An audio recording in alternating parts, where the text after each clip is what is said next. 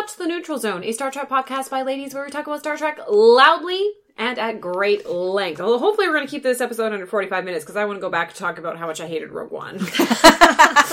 I have so much to say. I'm your host, Corinne, joined by Kim. Hello. And Ari. Hello. Today we're here to talk about Season 3, Episode 7, Day of the Dove, or as I like to call it, Love the Playa, Hate the Game.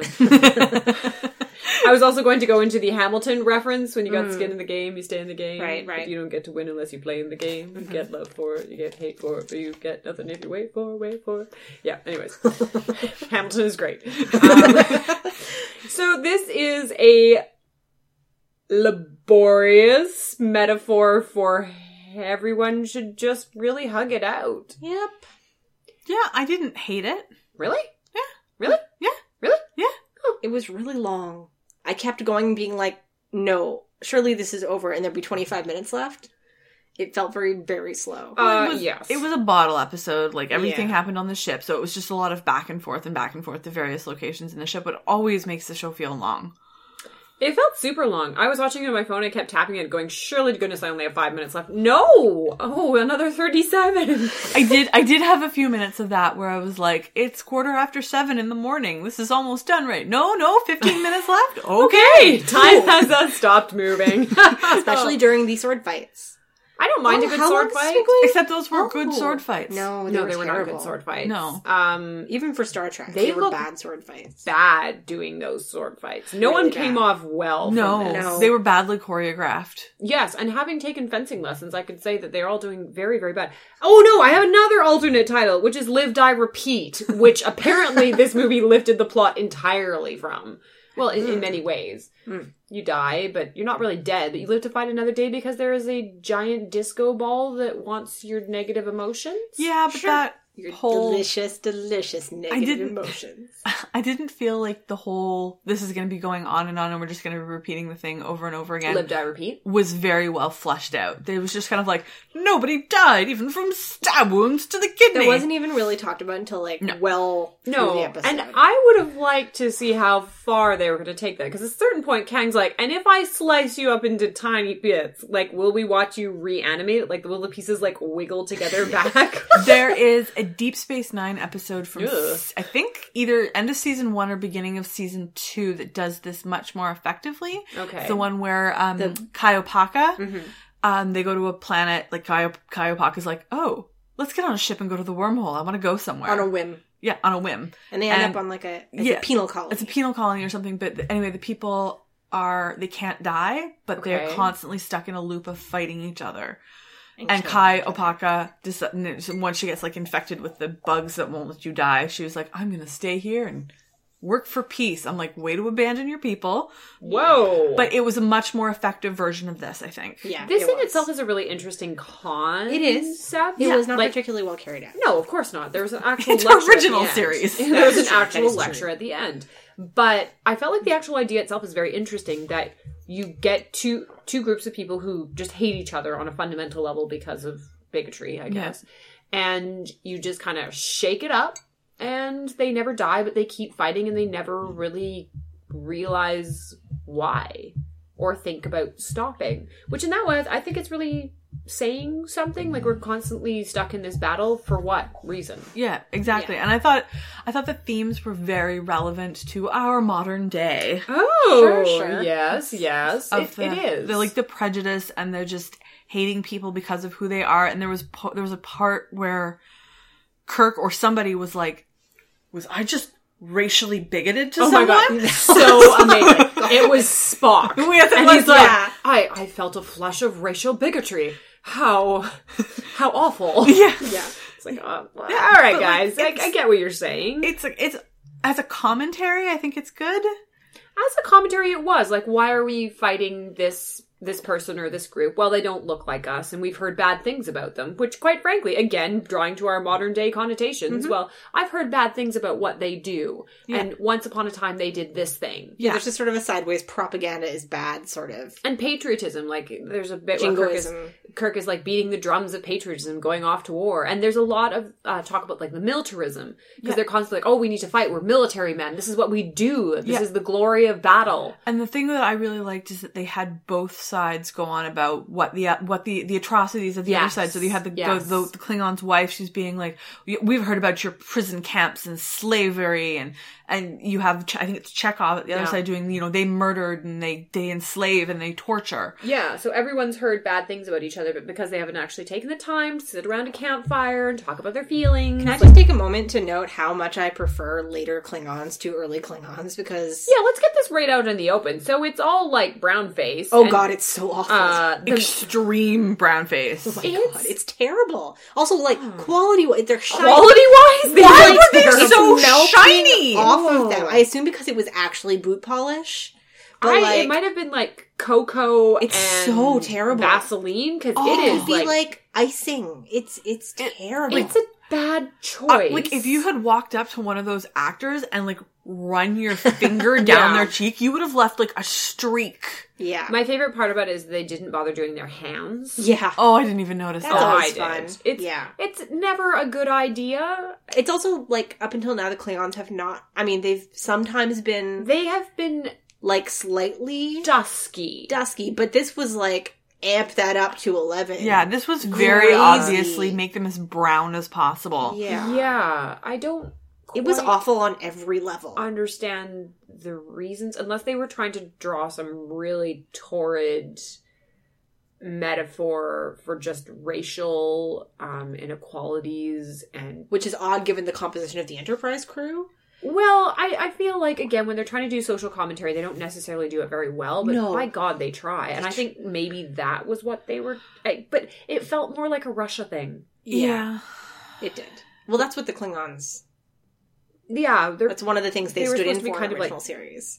Quote-unquote, like, Eurasians. Yeah. Especially... And they're this huge empire, and they love war. Yeah, they just love war. They just can't help themselves. God, I prefer later Klingons so much. Well, they get a little bit more nuance. Like, they're still a warrior people, but it's a society based on that. And they've got, like, a whole culture based around, like, warrior ethos and... Rather than these guys who are just and like, honor. I just love conquering. I just can't help myself.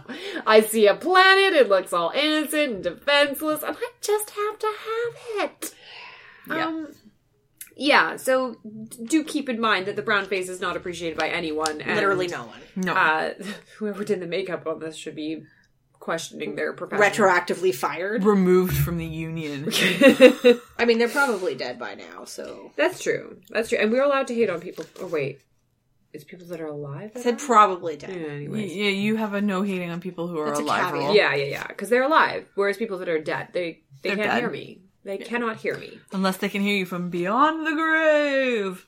In which case, they should be shamed. So they start by beaming down on a planet which has, like, the greatest pink floof plant I loved the floof ever seen. They were hot pink and feathery, and I loved them. Yeah. And I loved that there was a bright green sky. Yeah. They looked like they could have come out of the costume department from, like, a fan dance costume, and they just shoved them in the ground. Yeah. Yeah, and they were undulating in the breeze, and they were hypnotic. So right off the bat, I was like, this is a great episode, and everything that comes after is just going to continue on this trend. You were right. Yes and no, because Kirk is immediately like, okay, Chekhov, scan. And Chekhov's like, yeah, atmosphere, blah, blah. And then he says, let me bring up my first note.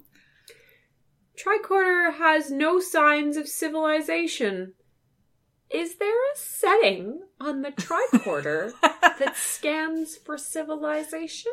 I would love to know what that setting is called. Civilization setting. I mean, I can think of a lot of, like, really quick scans you could do on a planet that would tell you whether or not people lived on it. I think this setting is an evolution from the game Civilization. Yeah. Sid Meier's setting. But, like, they don't specify, like, you know, air pollution or...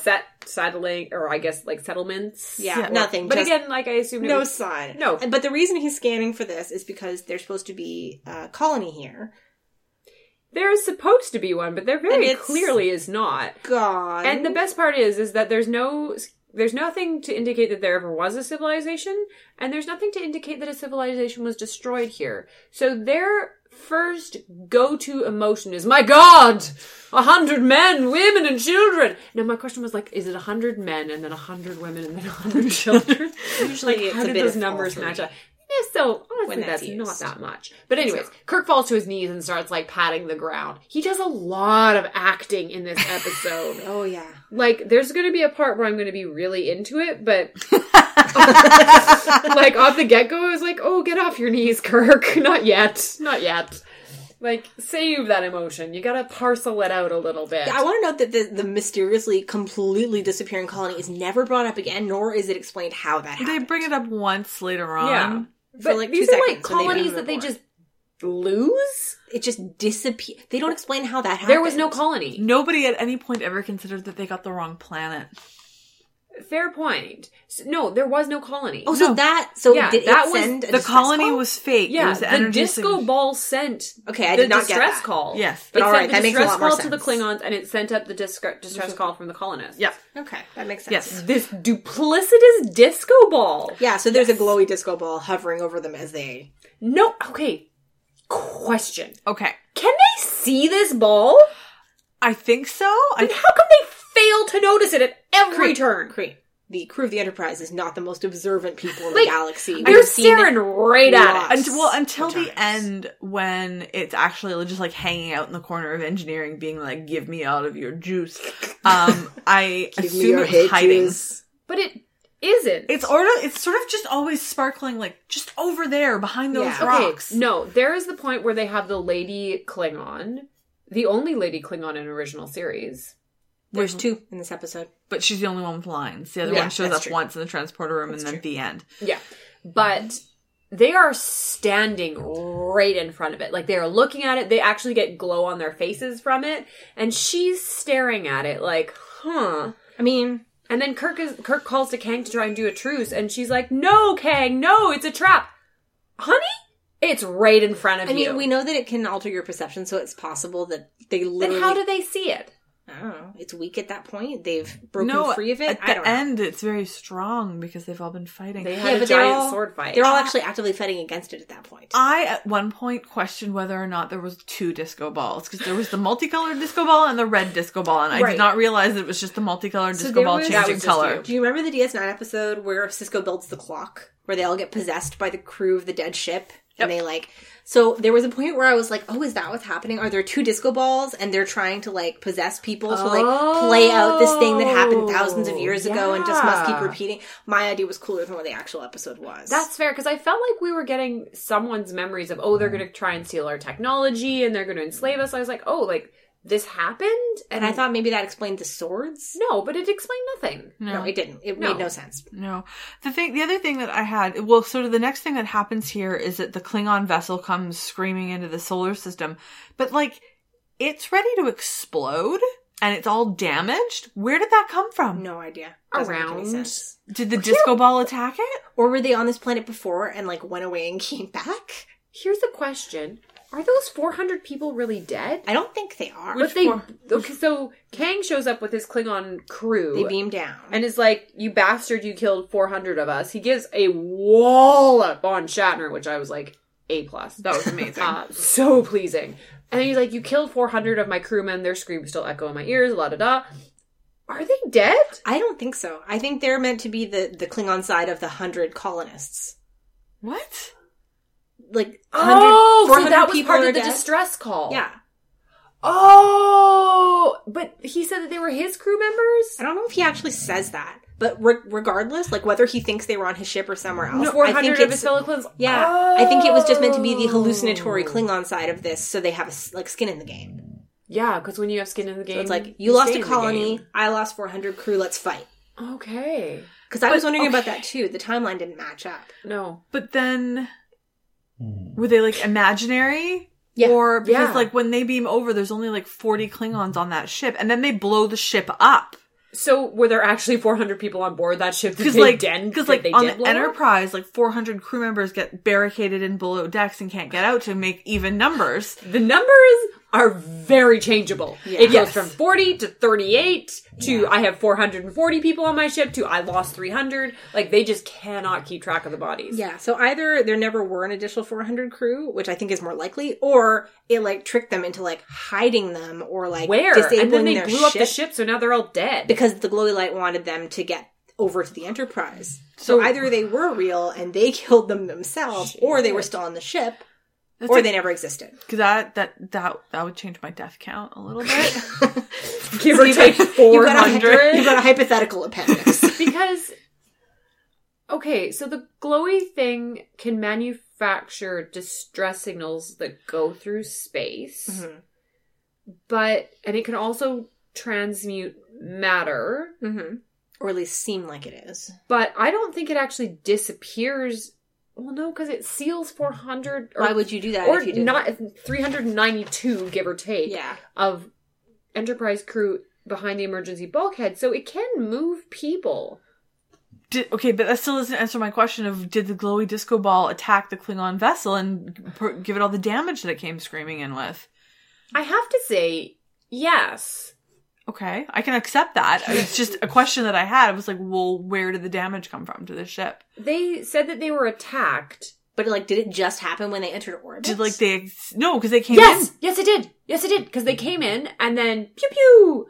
And then, because they're like, oh, the ship's suddenly giving off all this radiation. Yeah, it's been attacked, but not by us. Not by us. And but then he says that 400 crewmen are dead, but then I assumed it had been attacked before they entered the solar system. No, they show up and they're ready to rock. Because Spock and Chekhov, the bridge, when they call down, they're like, there's a Klingon ship in orbit. It's just been attacked, but not by us. This is crazy. And again, we just came off an episode where Spock's like, well, this is totally illogical and none of it's adding up, so it must be false. No one seems to have learned anything. No. Although in this case, their emotions are actually being influenced from the outside. Sure, but... As opposed to just being tricked. This button doesn't work at all, but I'm just going to roll with whatever's happening and not question it at all. Even Chekhov is like, my dead brother doesn't go, wait, I have no brother. Because what Sulu says is there have been explosions aboard the Klingon ship. It's disabled. And Spock's like, Captain, we never fired upon them. He's worried Kirk might think he did. I am so confused as to the 400 people, though. Because I feel like then they were his crew members? Yeah, they were Klingon crew. But his crew members or another ship that's Well, since it's doing his ship that held the explosions and was suddenly disabled, as soon as they entered orbit. So I think it's 400 are dead? It seems likely. Fuck, my death count just went up a lot. By 400%? Yes. Increase of 400%. But are they really dead? But I guess the Enterprise... Well, they are now. Shit. So the Enterprise actually did commit a war crime and killed 400 people. They might have actually... I think they were dead before because Kang's they're dead. Before what? Before Kang beams down. Because I think it happens during the explosions that actually happen on the Klingon ship. And then Kang beams down with 5 guys. Yeah. Takes the away team hostage. Yeah. Punches Kirk in the face, which is, enjoyable however you feel about Kirk. And then beams him back up, and they beam aboard the last 35 or whatever. 40 to 38, because it changes. Something like that. And he's like, 400 of my crew are dead. So it happened in between. It's his crew. It's his crew. So it happened in between them entering orbit and them beaming down into the planet. Holy crap! So they were dead before the Enterprise blew up the ship. The energy ball has a lot to answer for. And how come it didn't kill the Enterprise crew? It just kind of put them in a pen. Can I borrow your pen? I need to write some notes. Yeah, absolutely. Sorry, Kim. I think just because it didn't need to. Because we know it can trick people and make them have hallucinations and stuff. So maybe it just lured them in and locked the door. Also, maybe they were fighting each other that whole time. We don't know. Yeah, why not keep all 400? Well, because you wanted to be able to control it, and that required you to keep a balance, right? They say that a few times that the numbers had to be even. I guess, but why wouldn't you just slaughter the Klingons, rinse, repeat? Because I think they actually destroyed the ship slaughtering the Klingons. Basically. They made it so they had to evacuate and the Enterprise had to blow it up. Well, to get them all in one place. If the Enterprise hadn't beamed everybody back up to the Enterprise and got all of their people there, would the energy ball have just destroyed the Enterprise and killed the 400 crew? To get them... Why not keep them on the planet? Yeah. It's if that's where it lived and it was luring them there, maybe it was original intention. Its original intention was to keep them on the planet fighting for all eternity. Smaller places, easier to control. It and it wanted to get out of the galaxy, transporter technology? Well, no, it can zip through space. Yeah. That's true. It doesn't transport up. It just boop-a-doop. It wanted to get out of the galaxy, remember? So, possibly... Did it have a destination? It wanted food for the trip. It did, but I don't think it had a destination. It was just headed nowhere fast. Yeah. It wasn't clear. I assumed it was trying to get somewhere. Well, no, because it's just I'm going fast and... It just wanted to eat. Forever. Yeah. Forever and ever. There is... The best part of this is that, the Klingon belts Kirk, which I was like, excellent. And then Kang is like, you are my prisoners. And you could actually see the disco ball twirling away going, yeah. Yeah. Rubbing its non-existent hands together. Which I don't understand. The Klingons immediately take them hostage. Were they holding phasers? They were for sure holding phasers. The Enterprise crew? Yeah. Communicators. No, because he had his phaser out like he was looking for trouble. And he found it. Well, apparently they're dumb and slow. Well, and Kang is all shorty. I guess technically 400 of his people. Well, he yells the funniest thing. He's like, for years the Federation and Klingon Empire have been at peace. Or what have they? Apparently for 3 years. Uneasy state of not actively being at war, but I wouldn't call it peace. They have a treaty negotiated by a group of cosmic jerks. Right. So it's only sort of. It's the Cosmic Jerk Treaty. It's like the Organians. It's like a ceasefire rather than an Cosmic Jerks. Yeah. There's a great part because Kang's like, God damn you, and... What is this new weapon? And Kirk is like, you destroyed a colony. And Kang is like, Colony of the Invisible? Which would have been a really good title for an episode. Yeah. I have nothing to add after that. That was just a great title for an episode. But yeah, they're like, it was a weapon. It's the Federation full of lies. Federation doesn't do sneak attacks. Yes, they do. Yeah. And Kang is like, okay, tell the Enterprise to beam us up. Your ship's ours. Kirk says, fuck you.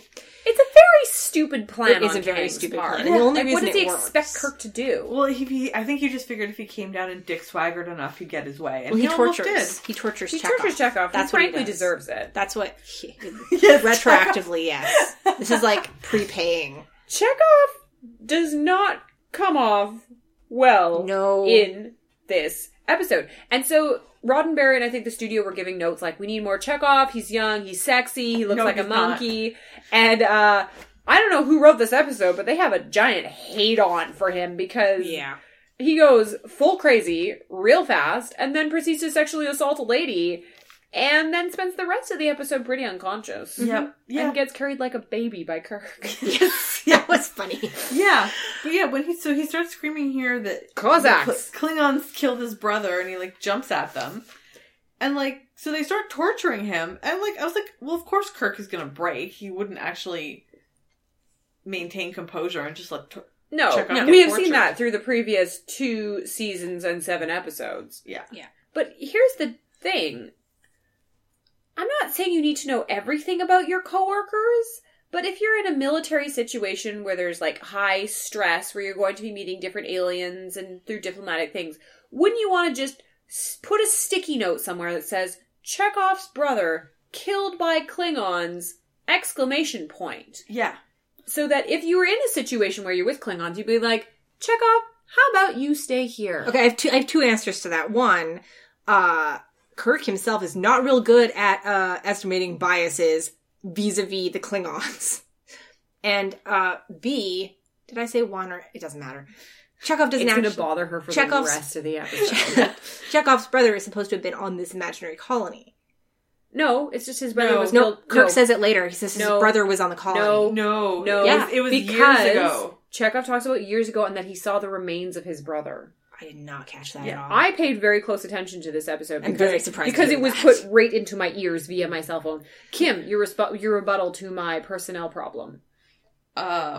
You should also have a general idea about the family composition of a lot of your coworkers, so that when someone starts screaming about how their brother was killed, you can pretty immediately say, I didn't know you had a brother. Again, had they cottoned onto that because in minute 5, they would have been like, oh. Yeah. Well, because I did enjoy that it was Sulu who eventually is he's an only child. Yes. It's the guy that you sit next to at work all the time. You know him well enough. It's your best bro. Yeah. And Sulu finally brings it up. Again, this is why HR would be handy to have. Yeah. But I thought that was crazy that he wouldn't know that. And that he wouldn't be like, maybe we need to keep reins on Chekhov in this particular situation. But it doesn't matter because there's a giant disco ball. It's out for blood! Blood! Yeah. So they start torturing Chekhov when he did some very high, screaming, icky, writhing on the ground. It was not pleasant. And then Kirk does the only smart thing he does in this episode. He says, fine, I'll call the ship. And he calls the ship and he says, Spock, beam us up, we have guests. and he presses the panic button. Yeah. What the hell? Where has that been all this time? You know how much trouble that would save them? Yeah. So much. I did enjoy that he just kind of tipped the communicator so no one could see. It was like behind his hand. Panic button. Yeah. And not like a gentle, like, thumb brush. No, it's like the I'm whole hand holding this down switch. for as long as possible. The camera's gonna linger on it. Mm-hmm. I did like that it shows, the panic button is the little light that goes off on the captain's chair. I think that's very subtle. Yes, very. But this is frustrating as hell. Yeah.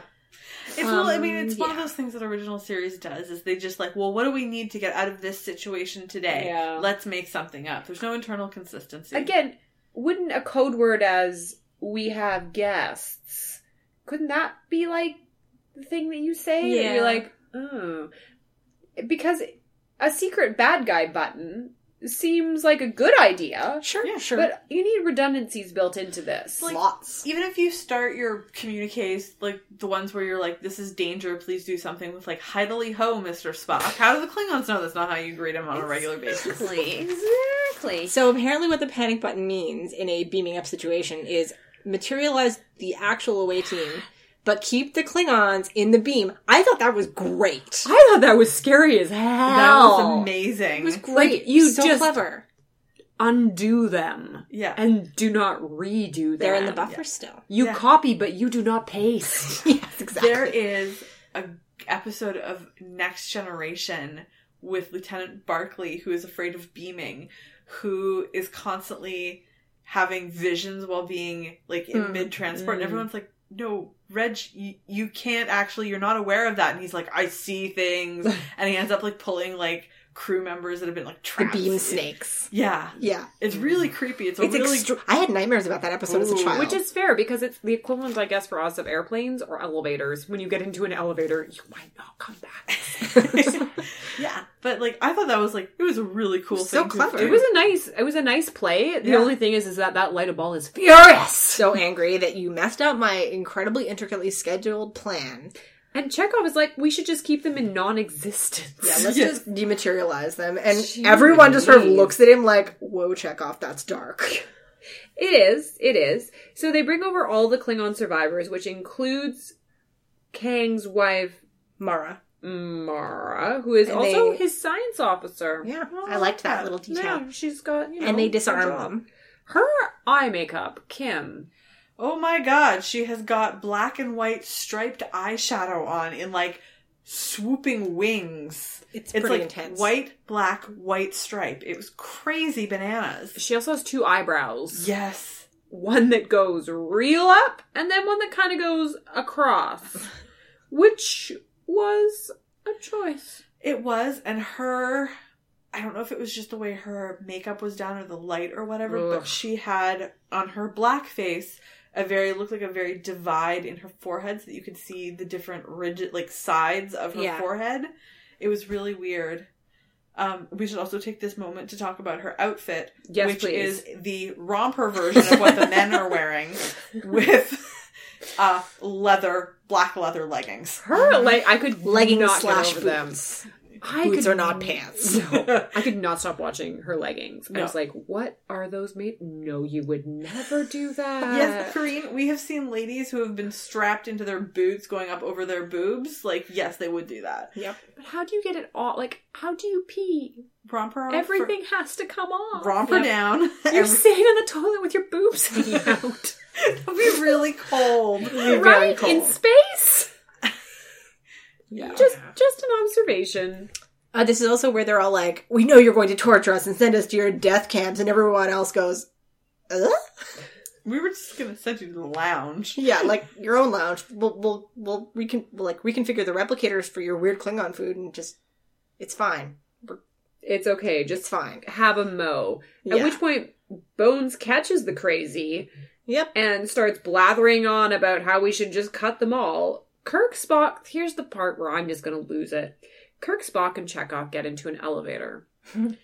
And Chekhov starts having an awkward diatribe about how Klingons are just the worst and you can't trust a goddamn Klingon. We should just cut them all into tiny pieces and then make them into a stew and then put that stew into a pie and then bake that pie and feed it to their mothers. And after he exits the elevator, Kirk looks over his shoulder like, huh, that was weird.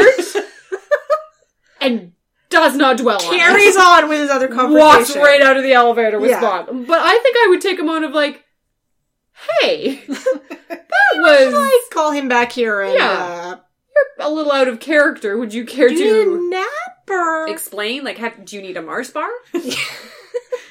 Like, have you been not sleeping? Like, have you hit your head very hard? Are you possessed by an alien? Because this is a thing that has happened to you. Multiple times. So, maybe we should act on that gut feeling that gave you a pause in an elevator with a look over your beautiful left shoulder that clearly said, what the fuck? And maybe just articulate that feeling. Trust those instincts. Use your words. But no, they just stroll right onto the bridge like an ain't Bones is no also thing. diatribing, but to a slightly lesser degree. No. Like his usual bitch fits, but meaner. He's like, clearly got something. Yeah. And both of them are like, huh, that's weird, I guess. You think that? Yeah, that is weird, isn't and it? this is all triggered, by the way, by Spock saying, so the Klingons can't actually destroy the colony. We know they were too far away. And then both Bones and Chekhov just go off.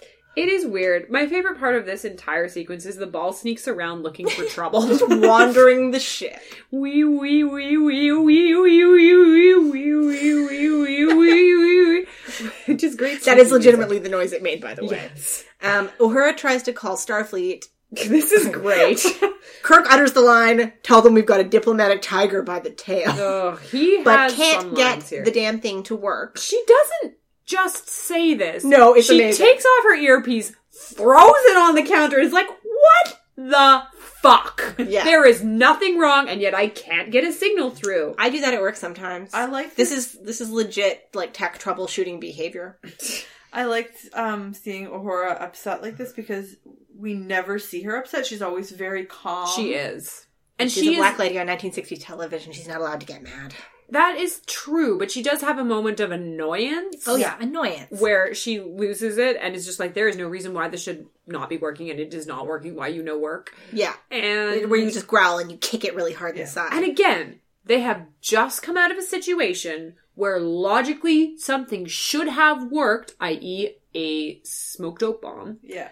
And it did not, so they knew that something was up. Well, she wasn't on that mission, though. Yeah, but Kirk was. Yeah. That is true. You guys skipped a part in your talkings.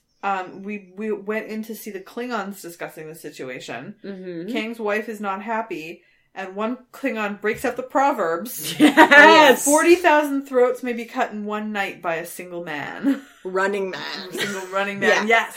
That is ambitious. It is, however, the most Klingon thing I've ever seen original series Klingons say. Yeah. Okay, but you essentially have to get all those people to line up in a row and then go along with the sword at a pretty good clip. I mean, with a batleth, you'd only really have to do it 20,000 times. Well, I Was guess it if you had 40,000 them or line up, 4,000? it was 1,000 throats Yeah. maybe cut in one night. So I guess if you had 500 line up pretty close to you and just you're run holding your straight. batleth and then you, just straight. I mean, the whole point of it is just keep moving and you can do a ton of damage. Yeah. Just keep going. But, I love that. It was great. It was very nice. It was a nice moment. And then the ship just kind of is possessed. Yep. That's basically what happens. It starts shaking. They've gone to warp 9 by themselves. Again. And we've changed course to leave the galaxy. Well, this seems familiar. Again. This is the second time in 3 episodes where we've decided to leave the galaxy. So stupid. Yeah. Apparently 400 of the crew members decide to take a little break outside the emergency bulkheads. They're trapped below. So now they're trapped. Yeah.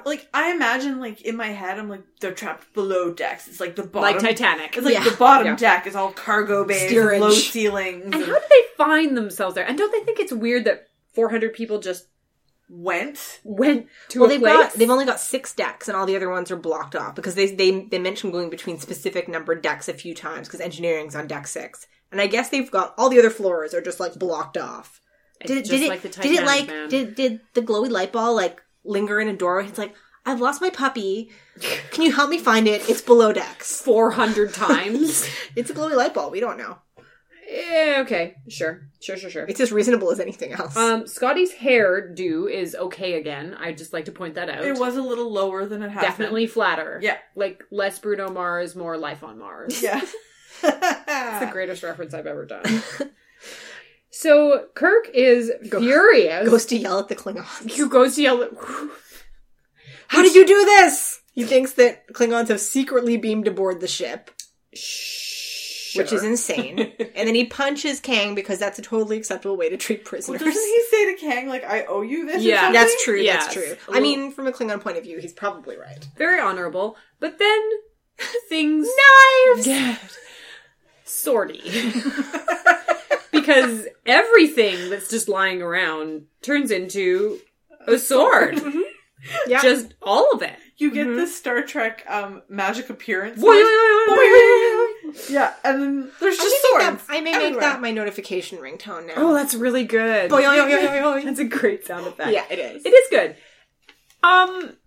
Yeah, I don't think we actually spent enough time talking about this. So everything lying around, everything turns into an antique sword. Yeah, like there's a vase on a table, there's a glass of water. Why do they have a vase there? There were flowers in it, and then it's a sword.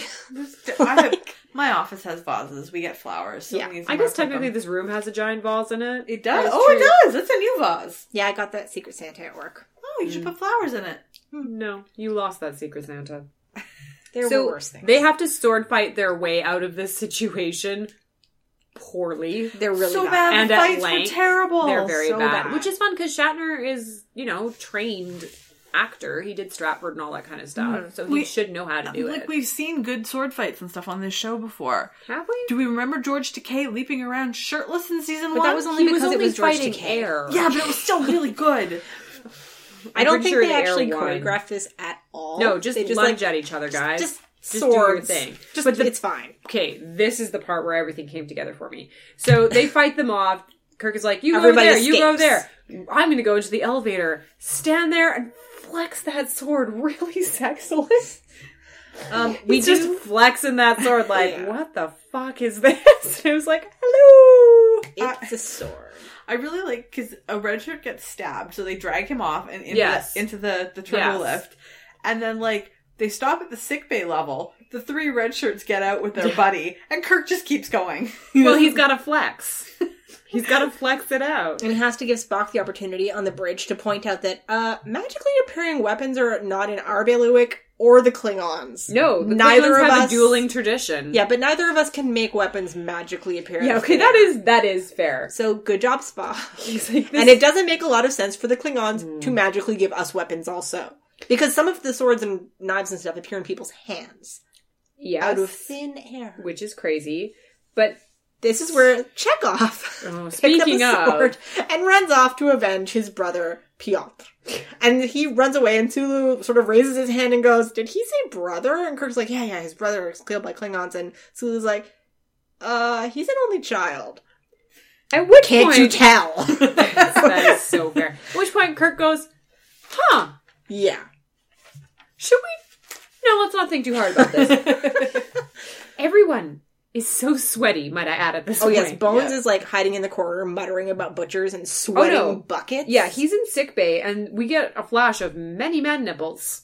Like, he accidentally pulls it down a little bit too far, and then he's like, oh no, nipples, and then tucks that nipple in. Like, oh, that's lovely. I missed that part. I did not. I was paying very hard attention to this episode. We get the Klingons sneaking around to steal a map of the Enterprise. Okay, they don't sneak. They walk into any office, and it is just there for the taking. I mean, there are only 40 people guarding any given room, so I guess this one, I don't know. Should that not be password protected? I would have thought so. Yes, there is a great episode, probably one of my favorite episodes of Next Generation, where the children need to get a copy of the map of the Enterprise in order to heist some stuff. Again, heist movies are really easy to do. There's very specific beats. I'm talking to you, episode. Rogue One.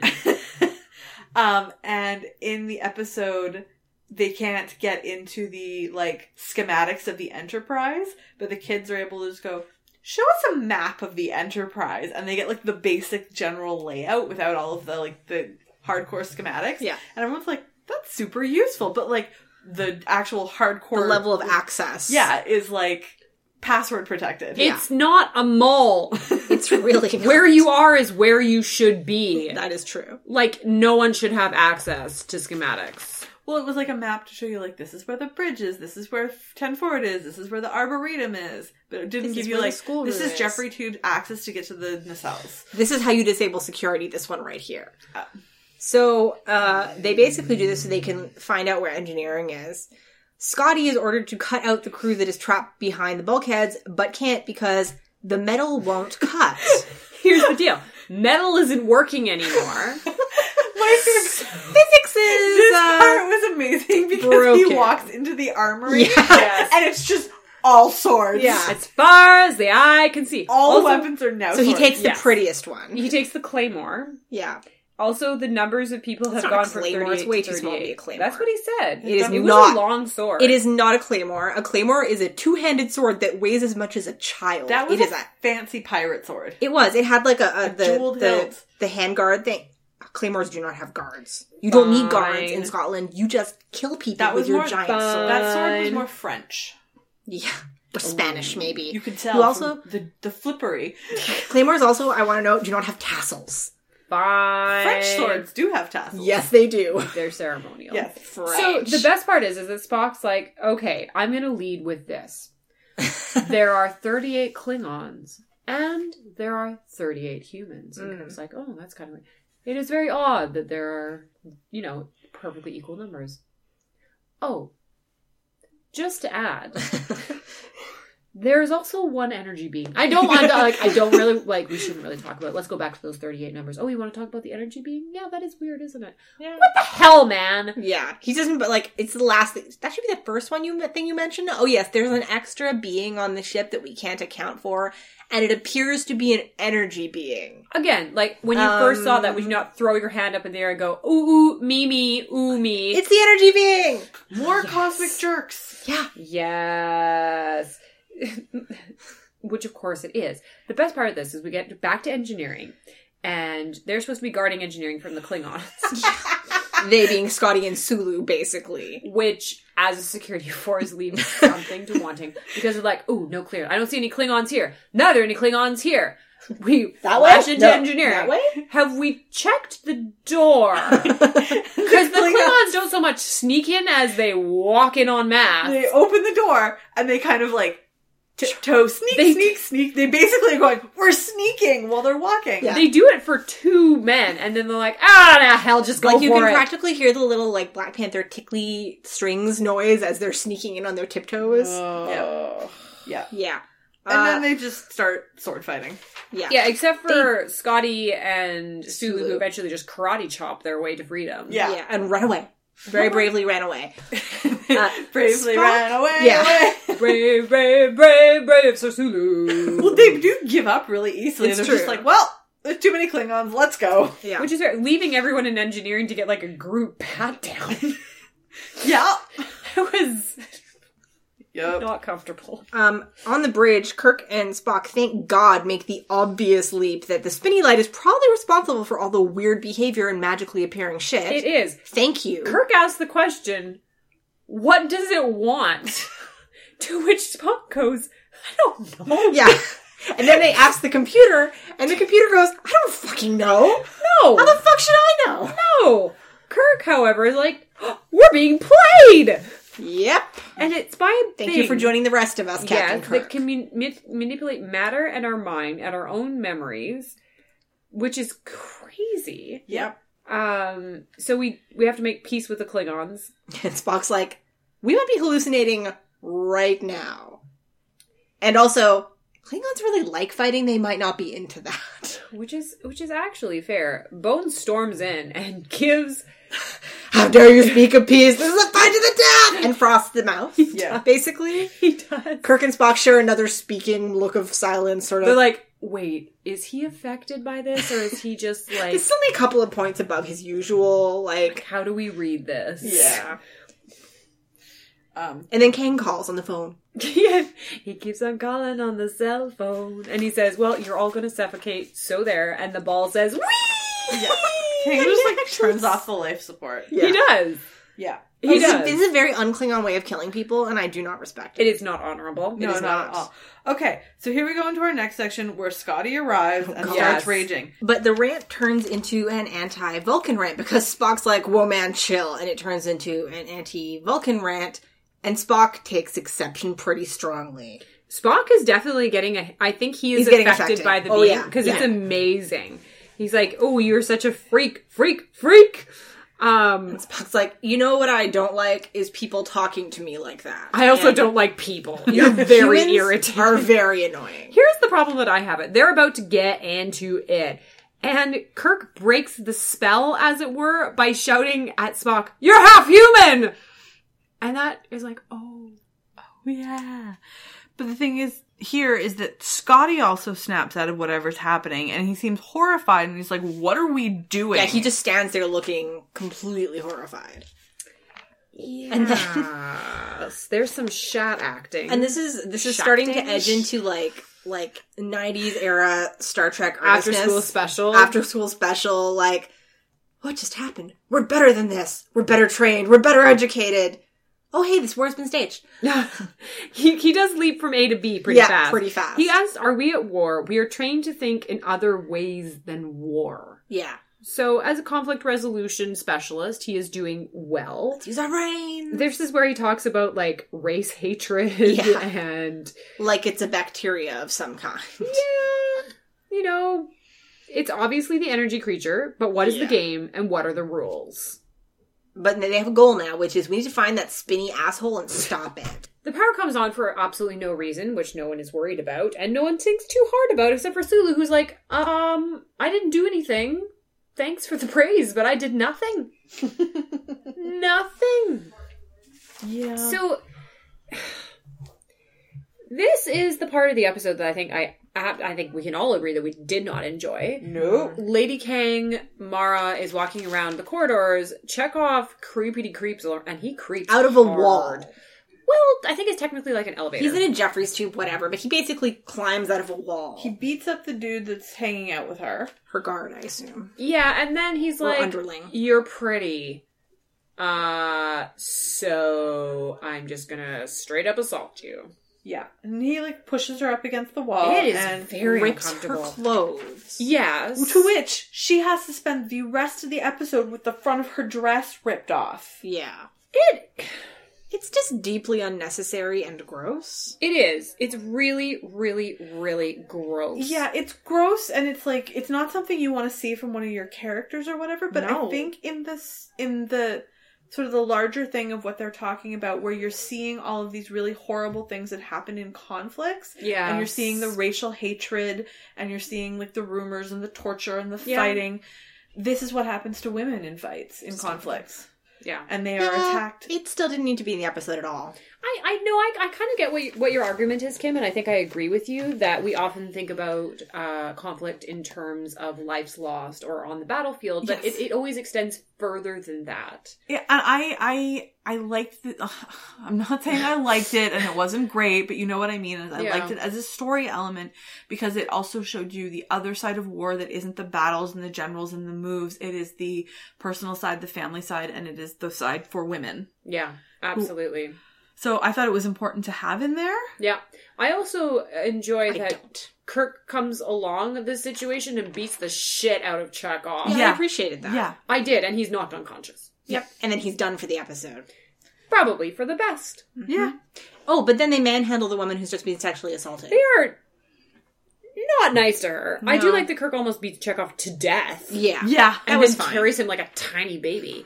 And then just deposit him in sickbay and he's gone. Yeah, which is fine. Which is good. Mm-hmm. Which is probably for the best. Yeah. This is where we find out that everyone who's been injured is healing at insanely fast rates. And they're like, oh, so it wants us alive. Again, a jump to make. But also the Bones is really sorry about everything that he said. Yeah. It was at this point that I realized that this episode was Live, Die, Repeat. Because kidneys are growing back. Yeah. And a red shirt essentially just kind of mends himself by thinking about it and being full of rage, and the rage just sews up his kidney. Yep. Yeah, but it wasn't... They didn't do it enough times. They need to do something like this at least 2 or 3 times. Like, you need to do the whole... They had done a cycle. Like 2 or 3 it's not cycles. emphasized, really. Well, someone needed to be killed. Like, killed and then come back to life. And that needed to be the focus of someone else's journey. And then you'd be like, whoa! The thing is that it's not at all mentioned until now that this is happening. And it's just like a stakes raising thing as opposed to like a fundamental part of the episode, which is what it should have been. So it feels very... And we don't actually know that they can't die. It's just if they get stabbed, they mend. But we don't know what happened if someone chopped off their head. Like, deep question. Would they grow a new head? Would their head kind of slowly, by psychic forces, sloop its way over to the corpsicle? No, hop. Or would it be like in Men in Black when the head gets blown off and then it just like grows back? Yeah. That's Yelling. disgusting. Yeah. No, So don't do We that. should watch Men in Black. No, I hate that movie. So they go and they take Mara with them. She gets manhandled a lot. The woman who through the about rest 5 of this. seconds ago had her clothes ripped off. Yeah, we should definitely be dragging her around by the arm. It's really mean because Kirk figures all this out through Kirk magic and calls up Kang saying, we have to stop this because we're making... This alien is essentially eating all of its emotions, and it's also eating our emotions. Yeah. So we need to stop. But Mara's like, no, it's a trap. While staring at this glowing energy ball. All he's going to do is keeping her from seeing it. It's not we a have no trap. evidence of that. She's just being like obstinate, I guess. Yes. I don't know. And This is where Red Shirt looms up out of the corner. yeah. Having discharged himself from sickbay. It's like, no, we have to kill them all. I've got my orders. We have to kill the Klingons. And Spock nerve pinches him because he's sick of that. And they realize that, it eats emotions, fine, who cares? It eats bigotry. They go back onto the bridge where, oh no, there's a ticking clock. 12 goddamn minutes till the engines die. Because it's Stardate Armageddon. Amazing. So bad. That's very stupid because it has nothing to do with the Stardate. Nope. It's just a very bad, no good day. Yeah. The crystals or something. The dilithium engines. crystals. Because they've been going at like warp 9 plus for however long this episode has been going on, a really long time. And the dilithium crystals are discharging. And soon they'll be without... They have 10 minutes. That's the clock. Yeah, whatever. Who cares? So Kirk decides to try again. He calls up Kang. Is like, if you don't do this, I'm going to kill your wife. Kang responds with, fine. Well, she's a casualty of war. Yeah, he says Moving on. she's a victim of war. She understands. She clearly does not understand. No. She's just like, what the fuck, dude? The fuck, Kang? No. We talked about this the last time. And after that, she's like, oh, you didn't kill me. She's very surprised. Yes. And Kirk says, well, let's try mutual trust instead. Because we've done so much to foster that up to this point. Oh, God. But Mara agrees to take Kirk to Kang. It's the best thing because everyone's like, no, Kirk, you're walking into a trap. And he says, my favorite thing, we are all in a trap. Which is true. Ooh, writing. They beam directly into engineering. Which is apparently a thing they can do. Intership beaming, yeah. In Next Generation, you can do it. You're not supposed to. It's just not a good idea. Yeah. How is it any less of a good idea than beaming down to a planet that you can't see? A ship is moving a lot faster than a planet, was my it's first the thing. movement. It's the movement, yeah. Like, you'd have to figure out where the place you're beaming to is going to be in, like, what? A milli nano micro tiny fraction of a second. Starships have more walls than planets. I mean, It even depends on are you in a maze planet? Inside one. Even on planets, it's tricky. The thing that I liked about the beaming scene was that Kirk very deliberately leaves his sword in the transporter room and he goes in and unarmed. He starts the sequence. He goes, oh wait, runs off the pad, puts the sword down, runs back to the pad. It's like when I forget to set the alarm. Yeah, I love watching Kirk handle swords. Yeah. Sure, Karine. Okay. It's great. It's very stupid because, of course, he walks in and Kang's like, Oh, this part was really gross because basically the first thing Kang notices after, oh, hey, my wife's not dead is, you whore! Yeah. He sees the ripped shirt and it's just like, oh, you slept with him. That's why they didn't kill you. You're dead to me. Like, F you, dude. So true. Disgusting. So true. So, of course, they get into a giant fight. Mara helps out by throwing a sword to Kirk, and they fight very, very for poorly. 1,000 years. I didn't understand why Spock just didn't come in and nerve pinch everyone. Yeah. Yep. Everyone. But because instead, if they're unconscious, they don't have feelings, so it's fine. But instead, Kirk monologues while fighting. He rhymes. I don't have the exact words written down, but this entire section rhymes. No, where he's yelling at Kang. Yeah, he's got like a rhyming. No bullshit. No, honest. No, he says this is the game of war, pawn versus pawn forever. No, it's a bit later on, but he rhymes for about 4 lines. Everything he says rhymes. And I laughed really hard. No, I refuse to accept that. There's a really good part. It's like the game of war never stops, and it's a game for some people, and we're pawns. We're pawns that die over and over again, and there's a thing that sits back and laughs and then starts it all over again. Mm-hmm. Which is true. That's essentially what war is. Yep. And Spock, instead of helping, stands at the side of the room saying, "No, those who hate and fight must stop themselves, otherwise it is not stopped." Ugh. Which, I mean, okay, I see where you're going with that, but honestly, your nerve pinch would be more helpful in this situation. Yeah. I really enjoyed that when Kang finally sees the alien, Kirk turns around and throws a sword at it. Which I would have killed to see the special effect of that. And finally, King, whatever his face is like, hold on, Harmaster Crane, you will show some respect. Well, not yet, I guess. Is like, wait a minute.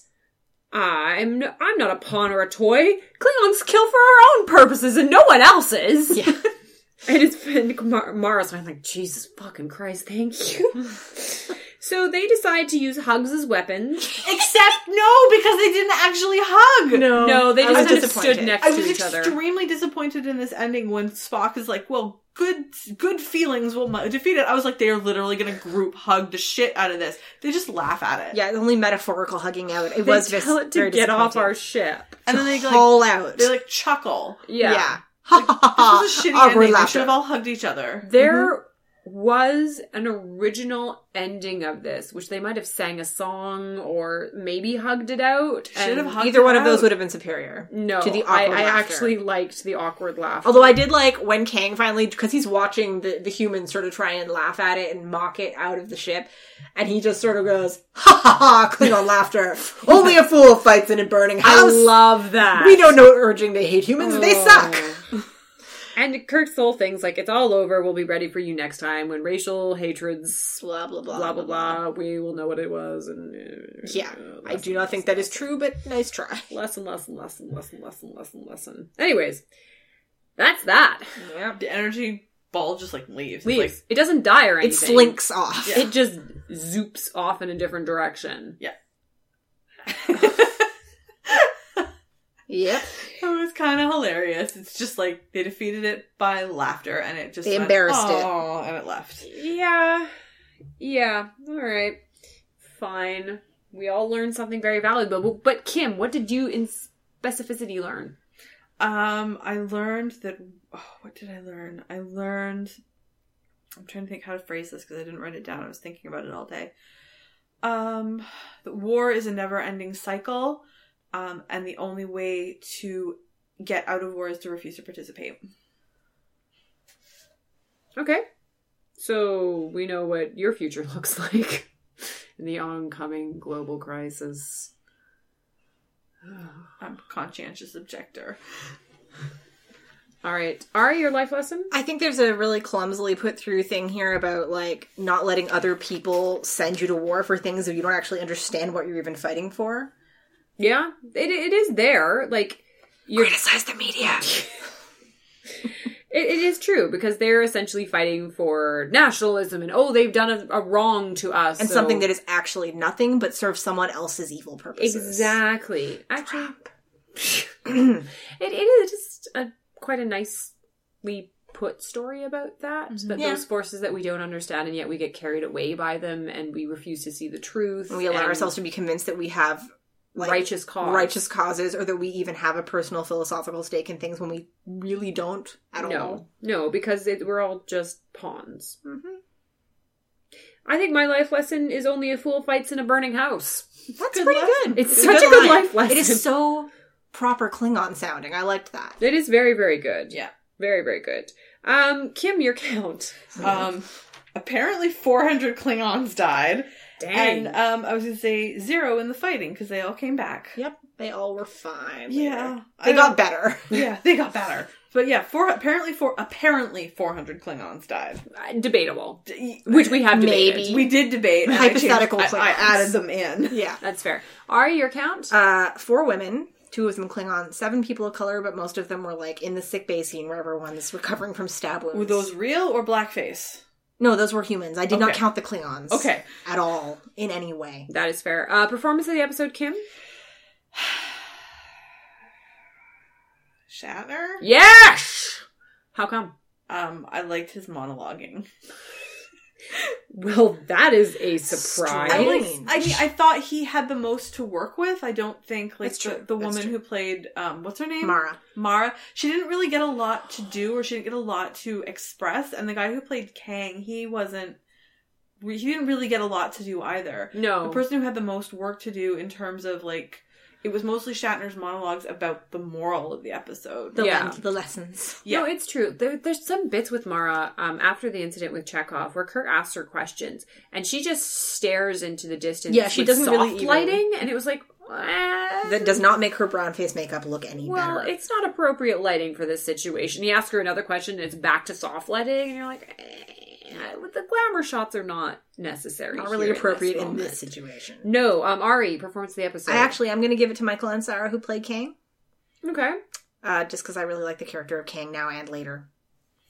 One of 9 incarnations thereof. No, same actor for all 3. Yeah, Kim reminded me of this. He comes back a couple of times, and he definitely comes back in Deep Space Nine. He's in 1 DS9 and he's in 1 Voyager. And it's the same actor who comes back. Because in Deep Space Nine, there's 3 actors who play Klingons in the original series who all turn out were friends of Curzon Dax. So they all go to bug Jadzia on the station. Because they have a blood debt. Yeah, and it's all the same actors playing the same roles. Love that episode. It's one of my favorite DS9 episodes because you get this whole thing about Dax's last host and Curzon Dax, who was one of the people who negotiated the Khitmor Accords, which is the treaty between the Federation and the Klingon Empire. Yeah. And the whole thing is like the 3 Dahar masters, Kang, Koloth, and Kor, that they're after this albino mercenary guy who killed their sons. Yeah. And Kang's son was called Dax. Yeah. Because he named him after Curzon. Oh, that's nice. Yeah. So they have to track him down, cut out his heart, and eat him. Yeah. And Dax goes because and Dax ends up going because she still feels like the godfather to the son who was killed, and that she still has the responsibility of the blood oath that Curzon. Anyway, it's fantastic, but it's the same 3 actors. They all played a role, Klingons, in original series, and they all come back in Deep Space Nine. Very nice. Yeah, I thought it was a fantastic little bit of casting, and that it also gives you the idea that Klingons can live to be more than 100 years old. Yeah. Yeah. I'm giving the episode to Shatner, who shacks lots of it, but when he bends that sword in the... Good stuff. I'm surprised it wasn't the over-the-shoulder look you're giving it to. That was also a look that I was like... But, again, guys, trust your instincts. Question what you're told. Have a safe word so when someone is obsessed or possessed by an alien species. Mm-hmm. Yep. Good life lesson. Doppelganger code words.